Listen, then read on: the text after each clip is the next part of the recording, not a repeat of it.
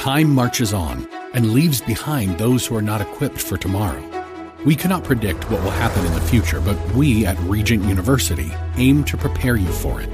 With world-class professors in over 150 programs, the opportunities to find success in your field are many. So don't let tomorrow pass you by. The journey to your brightest future begins here. Visit regent.edu/learn more. Welcome to The Firing Line with Philip Naiman. The Firing Line radio show is brought to you by Bullseye Sports in Riverside, CCW Safe, Cutting Edge Bullets, Vortex Optics, Vortex, the Force of Optics, and by Philip Naiman and Cornerstone Christian Wealth Management. And now your host, Philip Naiman.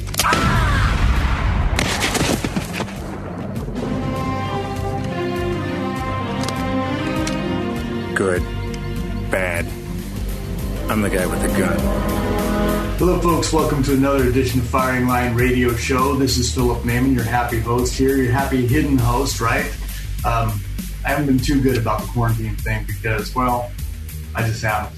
I am an essential employee, so I have essentially been doing what I need to do, and that's just the story on that one. Folks, you can find out our podcast at firinglineradio.com. Firinglineradio.com. All of our podcasts are on there. We're fairly active on Facebook page at Firing Line Radio Show, Instagram, and all those other great things. And you're going to find information you're going to need and hopefully information you even want. So such as Dr. Stan Campbell from CCW Safe joining us here from Oklahoma through the magic of the internet. We've got Dr. Stan here. Stan, how you doing? I'm doing well. How you doing, Phil? How are things in Oklahoma? I'm in the house, literally. I'm working from home. Stan is in the house, but has a different meaning today. Yeah, everything's going well. You know, we at CCW Safe, we're designed to work remotely as well. So it doesn't stop us because we're always on the move, but we're doing well. Everybody's healthy. Don't you have a birthday coming up? I do. It'll be one day after this airs. Yeah, the big 5-0. Yeah, our producer Dan is going to actually sing you happy birthday. Okay, he can do that. Not today. Happy birthday to you. You don't want to hear anymore. No. I appreciate Happy it. Happy birthday there, Stan. Thank you, sir. Hey, so CCW Safe is, well, let me let you tell everybody what that is if they don't know by now. All right. If you don't know by now, I've been on the show forever, but CCW Safe is a legal service membership plan for concealed carriers and also those who have firearms to defend their homes and their families. We have home defense plans. We have concealed carry plans. We have constitutional carry plans. And you can find all those things at ccwsafe.com. So, let me introduce our other guests. We also have Andrew Branca. Andrew Branca is on. Andrew is an expert when it comes to use of force and defense issues. I believe he's joining us from Colorado. Is that right, Andrew? That's correct. Just south of Denver. South of Denver. Colorado Springs or? Castle Rock. Castle Rock. Okay. Well, beautiful area. So we're going to talk about some of the specifics on use of force and how to stay safe and not get on the wrong side of Johnny Law. Stan, one of the things you mentioned there about the different types of services that are available is a home protection plan.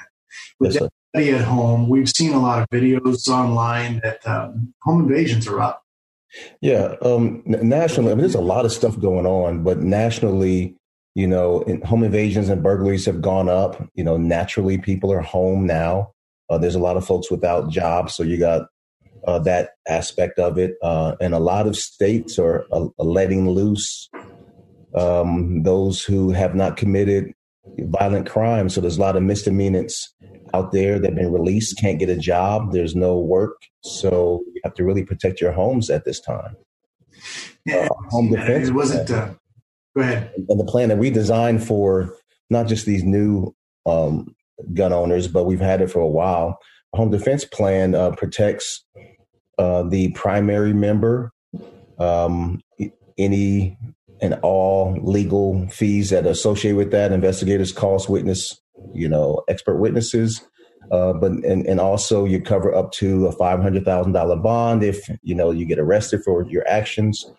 And because it is a home defense plan, we cover your spouse for home invasion for free, and also any children under the age of 18. So it's a pretty good plan. So let's talk about that, Andrew. Let's say that let's just go with the crazy state of California. Okay. I mean, obviously we are broadcasting behind enemy's line in the People's Republic of Occupied California in a hidden location here with only one window. That's actually our egress and exit spot also. We have to jump out of the second floor here. Oh no, I said second floor. Now we know where I'm at. But, in California, with the crazy DAs that we have, all trying to make a name for themselves and follow the trail of Kamala Harris, what are the odds if you use a firearm in the commission of defending your life? What are the odds you're going to head downtown with silver handcuffs, silver bracelets? Well, the problem is it's impossible to know because it's a decision that's not in your hands. It's a decision that's in other people's hands whose interest may not be aligned with your interest. They may have political ambitions. They may have some kind of agenda they're trying to accomplish. Paul. Wait. I have to stop you here. Are you saying that DAs and lawyers have political ambitions and they use cases to prop themselves up, make themselves look better? Are you actually saying that? Yeah, not all of them, but a lot of them. And unfortunately, you don't get to pick. So you don't get to pick the apolitical prosecutor. You get the prosecutor that you get. And now that decision is out of your hands. And the truth is, California self-defense and defense of property law as black letter law is pretty darn good. It's among the better self-defense, defense of property laws in the country. But the laws as they're written don't affect anything. It's the laws as they're applied that have impact in the real world. And how they're applied is based on decisions made by human beings with all the biases and self-interest of any other human beings. The criminal justice system is not run by robots, some algorithm where you put in facts, you crank a handle, and you get out justice. It's run by human beings. And the moment you've threatened or used force against another person, you've placed your life in the hands of those other human beings. We hope that we elect good prosecutors, reasonable prosecutors. I've worked with a lot of prosecutors who have been overwhelmingly great public servants doing a great job, but you don't get to decide whether you get a good one or a bad one. You get the one you get. And just like when we prepare for the physical fight, right? We don't prepare for an aggressor who'll stop if we ask him to stop, right? We prepare for the aggressor that will not stop, that we have to fight to save our lives. Well you could ask him to social distance. Yeah, and it might work, but that's not what we prepare for. And the same with a prosecutor. You can't afford to prepare only for a prosecutor who might be reasonable or might cut you a break or that happens a lot in self-defense cases, but you can't count on it because it could go the other way. They could decide to throw the book, and that's the fight, the legal fight you have to be prepared to win. I think that's really, just like you said, as far as training is concerned, that's really the key is we have to be prepared because it's something we don't know and it's something we can't control. And you can't say, hey, look, if we get another prosecutor, this guy's too mean, right? Can you do that, right? No, you cannot. Exactly. So also defending yourself, even when you are innocent or ultimately declared innocent, is still a costly procedure. Sure. And the cost is partly a function of the charge. But if we're talking about serious charges like you've threatened somebody with a gun, not fired a shot, just threatened somebody with a gun, that's aggravated assault with a firearm. In most states, that's good for 10 or 20 years in prison with the firearm sentencing enhancement piled on top. You'll easily go through tens of thousands of dollars. $50,000 pre-trial would not be an unusual retainer in an aggravated assault with a firearms charge. And if you've killed somebody and you're looking at murder or manslaughter, you could easily go through $100,000 or $200,000 before trial, and then some multiple of that at the actual trial. So it's a pretty costly endeavor to try to keep yourself out of prison. And just to piggyback too, Phil, some of the cases that we worked, especially in California, the majority of our California cases, thank God, have been cases in which someone has displayed their firearm or pointed one, like Andrew's saying, and, the charge that they will be facing there is an aggravated assault charge. And, we've worked these, and it's it's pretty interesting because those DAs, they still latch on to it as if you've shot someone. So they really push hard for the felony to be attached to you, even though in your words you have stated that, you did this act to keep someone from hurting you. And, Andrew and I, we talked about this several times, and thank God most of those cases have been successful, and we've been able to push back any charges on our members. But it doesn't happen all the time. And, Andrew and I talk about this often about, really thinking and making sure that you have the law behind you when you make your decisions. Of course, the bottom line is to take care of your family and you, to keep you from, being killed. But in a lot of these cases, you run into incidents in which people don't have a firearm, for instance, or even a knife. Ends up being, those who are without a weapon. So you have to really understand that. It is. And unfortunately, let's get into brandishing when we come back. We've got to run to a commercial break on this. But you're staying at home, you're protecting your family, you're doing all the right things. We want to make sure that nobody ends up on the wrong side for silly reasons. We're going to talk about some of that. Defense of property, defense of your home when we come back. Philip Naiman, Firing Line Radio Show. Check out ccwsafe.com and Andrew Brenka at lawofselfdefense.com. AM 590. The Answer. This portion of the Firing Line is brought to you by Bullseye Sports in Riverside. All right, you primitive screwheads, listen up. See this? This is my boomstick. Hey folks, every week on the Firing Line Radio Show, our conversation is going to revolve around firearms, hunting, gun rights, all the great stuff afforded to all Americans under the Second Amendment of the Constitution. Now, one of our faithful companions in the battle to uphold these rights has been our longtime sponsor, Vince Torres of Bullseye Sports Guns and Ammo in Riverside.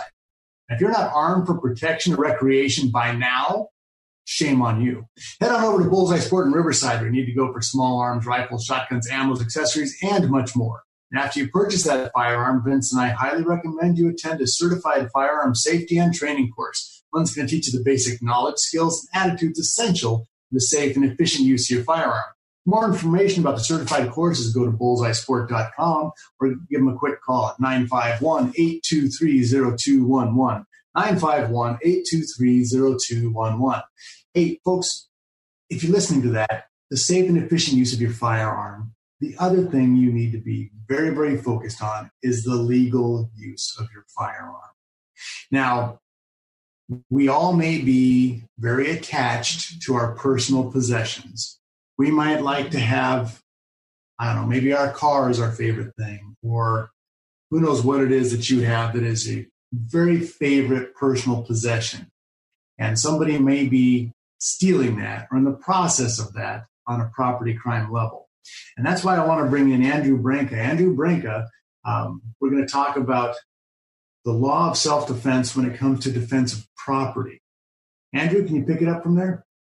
Sure. So when we talk about defense of property, we really have to divide property into two different categories because they're treated quite differently. On one end of the spectrum, we have simple personal property, just items, your wallet, your laptop, an unoccupied vehicle, for example.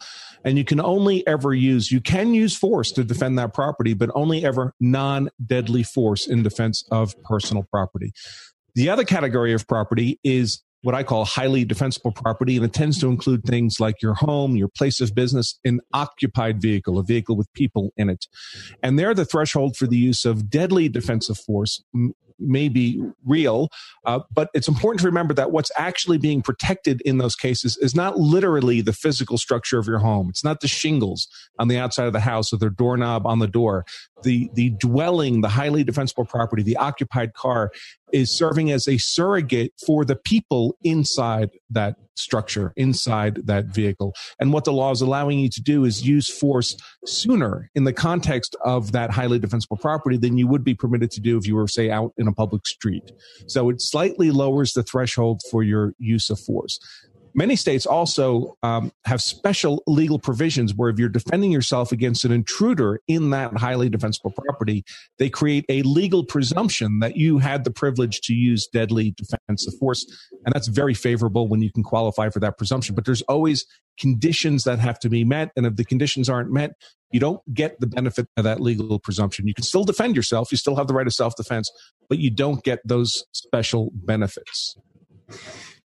One of the things you mentioned, if you can use force, but not deadly force, to protect certain types of property.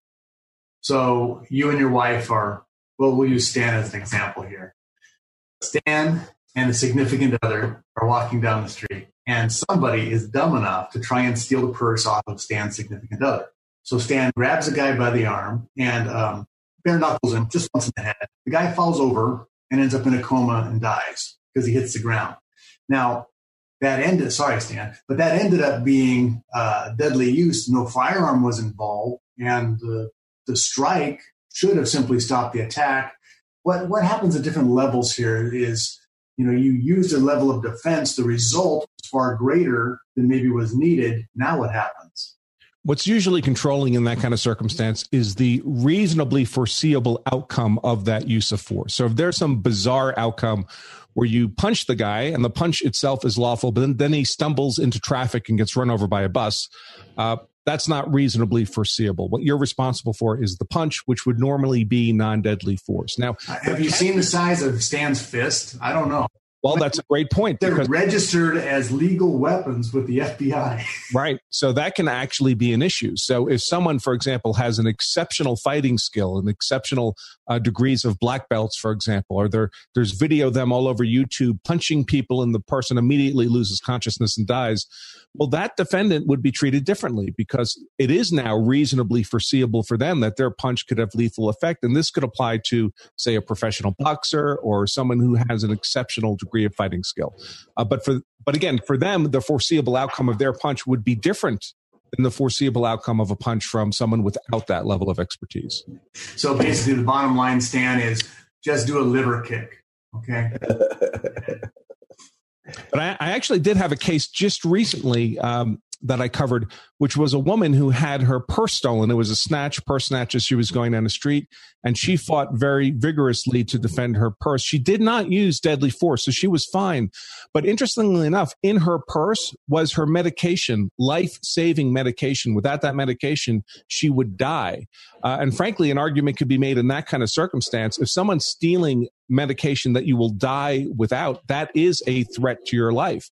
And deadly defensive force might theoretically be justified in that kind of circumstance because the taking of the property becomes life-threatening. What matters is whether or not you know that there's a deadly force threat to your life. Can I ask you a question on that? I don't know if you have any confidential. Her purse was being stolen. She fought back. No, it wasn't. It was just a case I covered in the news. So this was not a case that I covered as an attorney. I just found it interesting. Okay. By the way, the guy who stole her purse, who she defended herself, he got arrested and he was out of jail the next day. He was back on the street. No, that never happened. Now, a nonviolent crime. This was not a nonviolent crime. Yeah. He used violence against her. And Stan mentioned earlier the risks in society increasing in part because we're releasing all these nonviolent criminals from prison. Folks, we're releasing people who were not convicted of violent crimes. That's different than whether they committed violent crimes. Very common for violent crimes to be plea bargained down to some nonviolent offense. And many of these people being released are, in fact, violent people.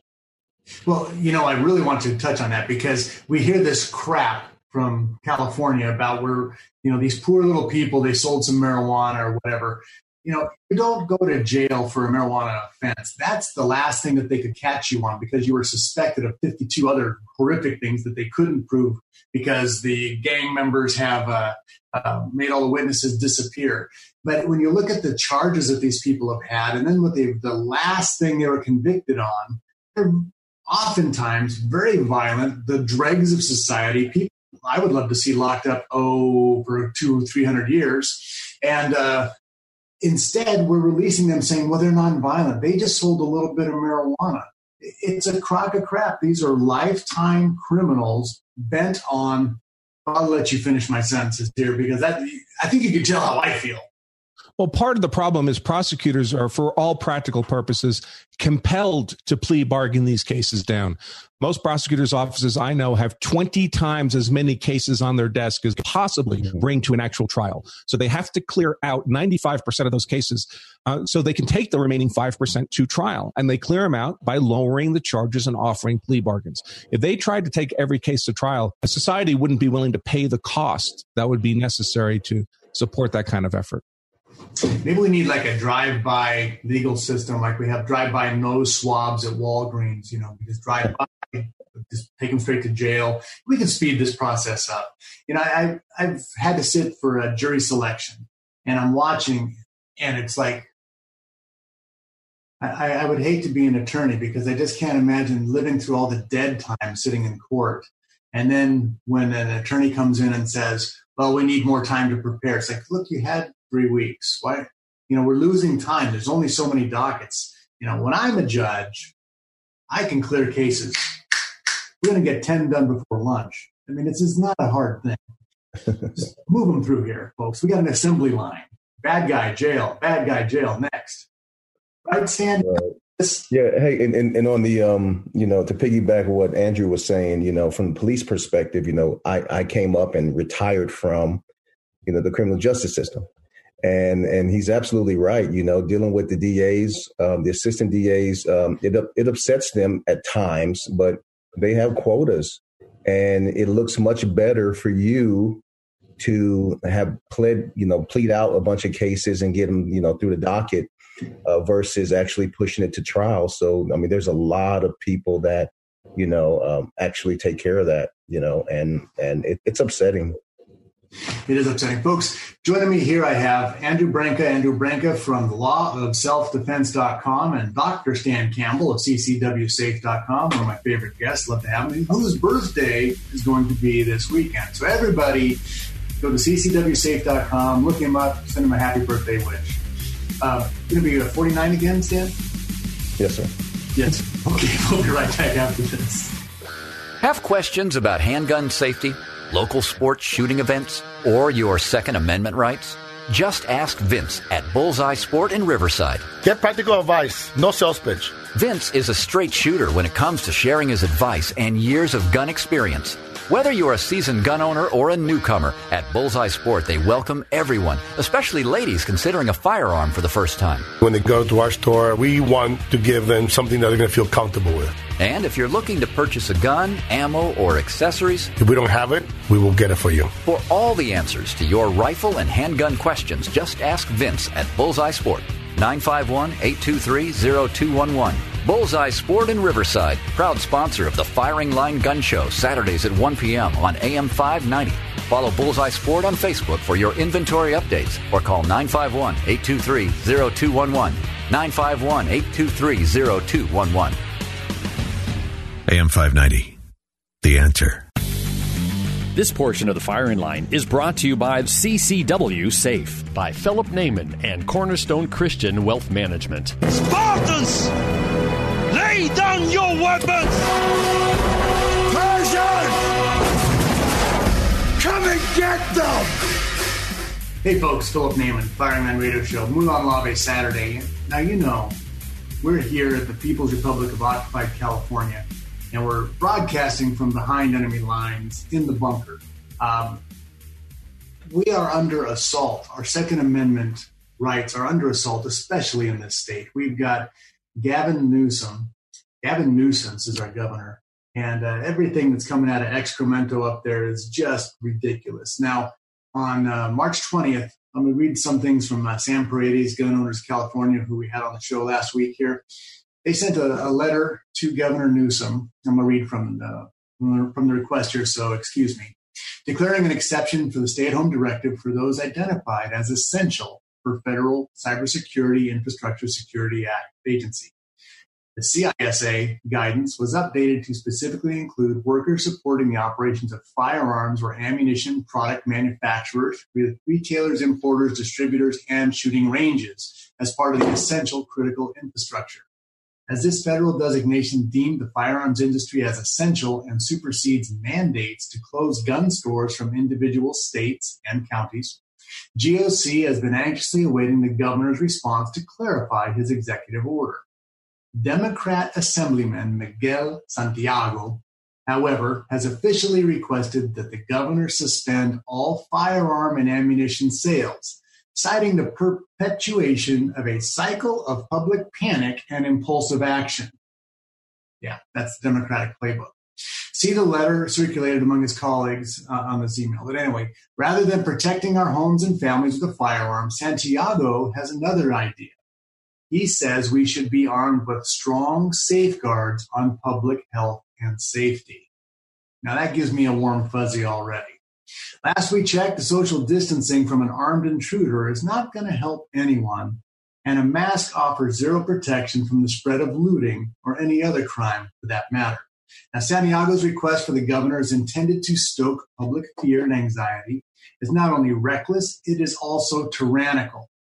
A growing number of law-abiding citizens have been forced to realize that they are their own first line of defense. We've been saying that for years. You are the first responder. Particularly in a pandemic when resources are strained, COVID-19 is exposing all manners of tyrants, with mayors, legislators, and judges believing their authority has no limits. So the Gun Owners California asks you to support them. Check them out at gunownerscalifornia.com. But this is what we're fighting with. Not only is the economy in shambles and everybody's worrying about that, but then we have power grabs by our wonderful state legislature here in California. And anyway, that's just something we want to bring up, that we are always fighting for our Second Amendment rights. We seem to always be fighting uphill for quite a few things here. Now, when it comes to self-defense, again, folks, joining me, I have Andrew Brinka, lawofselfdefense.com, Dr. Stan Campbell from CC Safe, the birthday boy, as we'll refer to him for the rest of the show. Dr. Birthday Boy, I believe, is more appropriate. And we're talking about we want to be able to defend ourselves lawfully and legally. Now, Andrew, what is the most common way that somebody messes up in a self-defense case?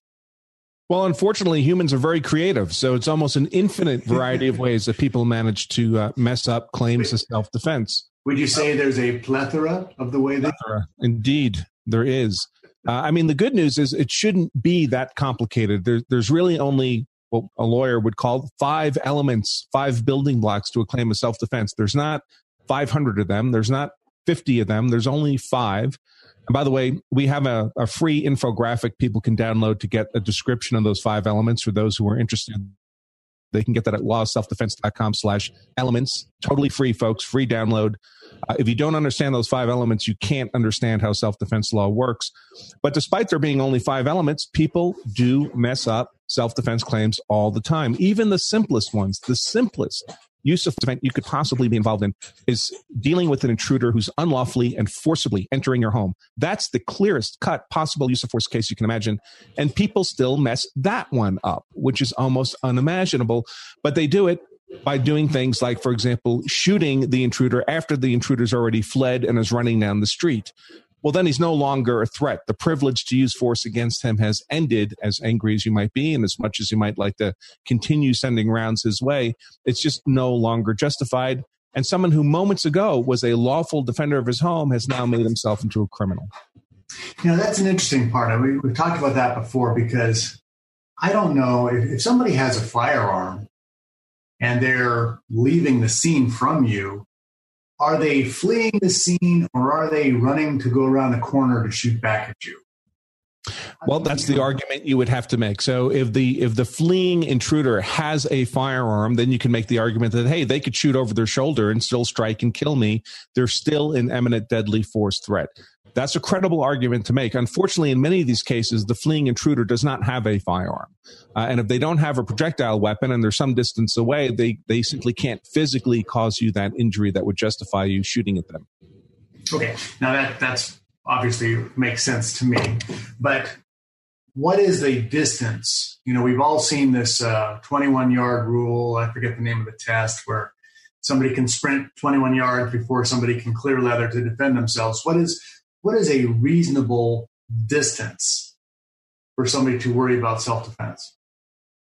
Well, the 21-foot rule, also known as the Tueller drill, really applies only where the person threatening you, has an impact weapon. So they need to cross distance to get to you. They have a bat or a knife or their fists. Fists are impact weapons.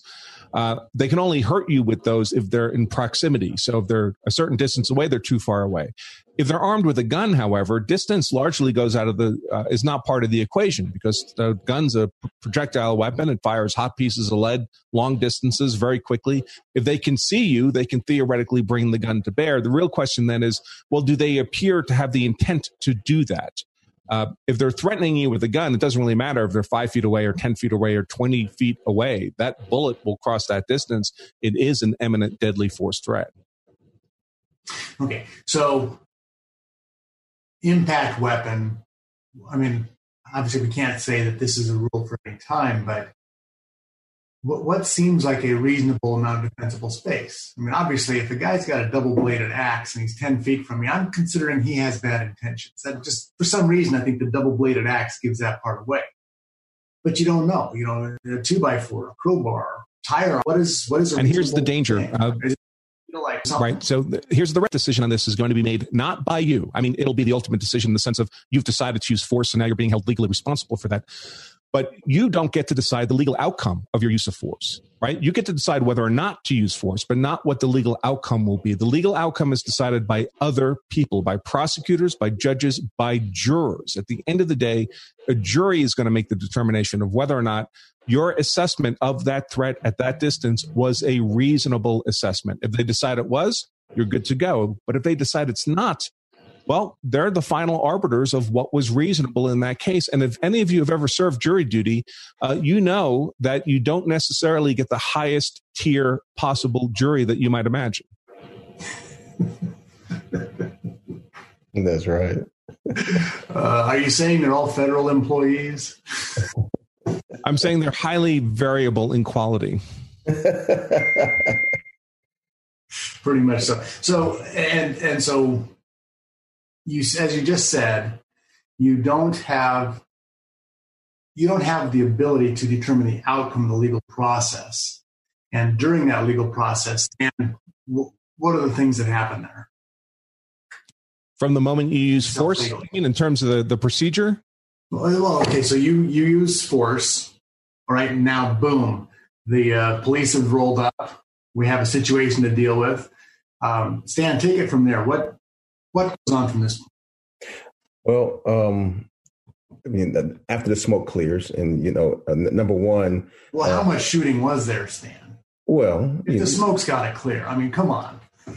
I don't mean that, literally. Stop it, Phil. But you have to think about what you move into initially after defending either your life or those of your family. You're going to have to answer for it. If you simply pointed your weapon or pulled the trigger and taken someone's life, it's not going to be free. Someone's going to just like Andrew said, a time later, they're going to be judging your actions to see if it was reasonable.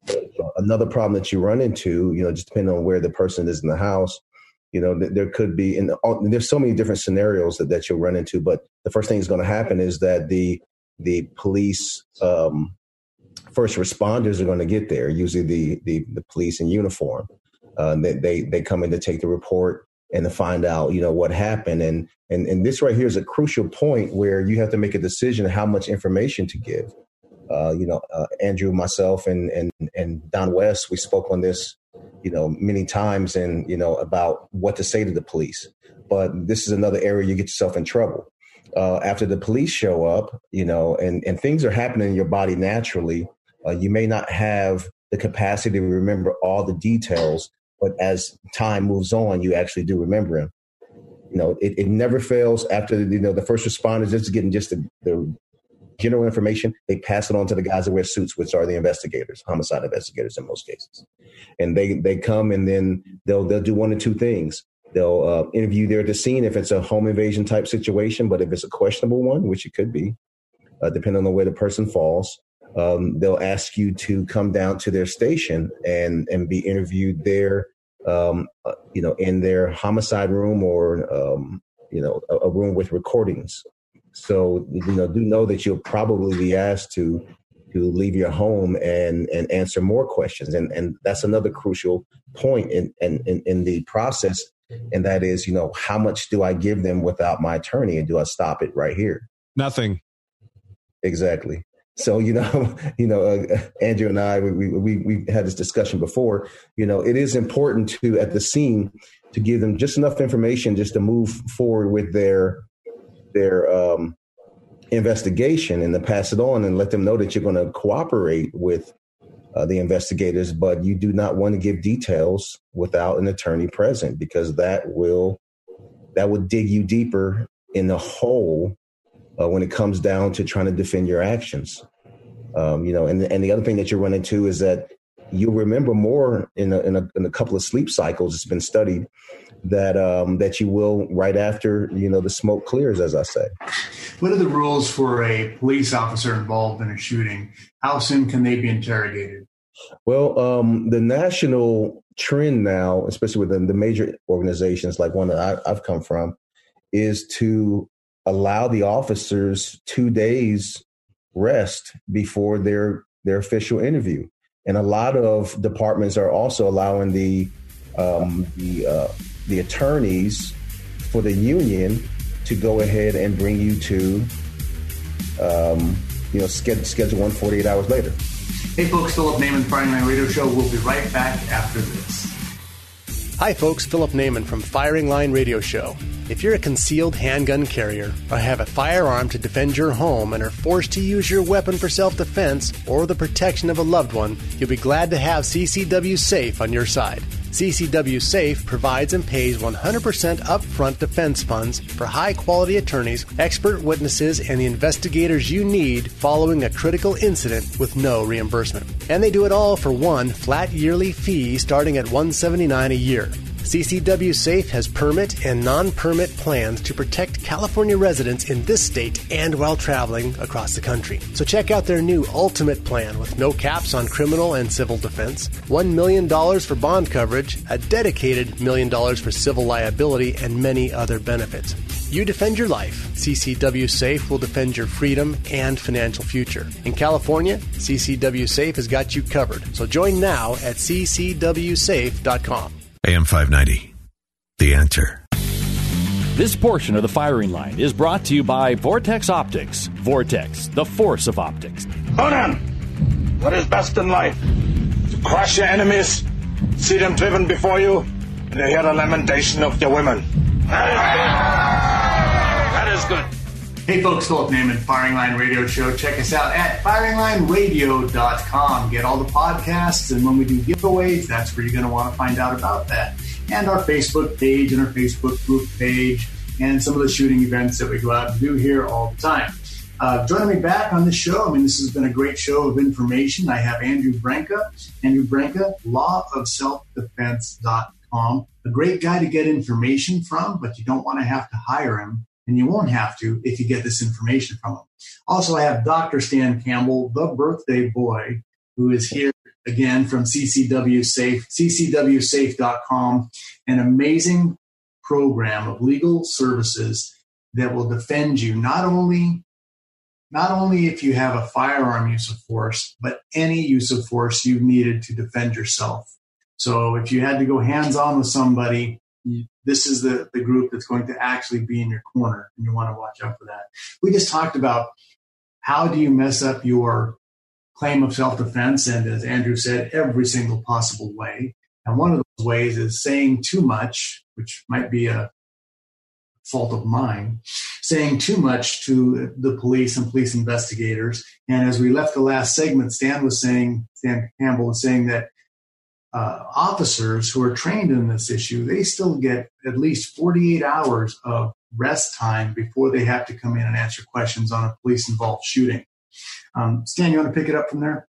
Sure, Phil. One of the things that we were kind of, discussing was the fact that a lot of the major agencies across the nation and the smaller ones follow suit, is they give their officers involved in self-defense shootings or on-duty shootings, they give them up to 48 hours of rest of two complete sleep cycles, so that they are now calm and adrenaline rush has gone through and your memory is ready to, tap into. Therefore, you can give the best information and the most details at that time. One of the problems that you run into, one thing that does for officers is they really do treat you like a victim of a violent encounter versus a suspect.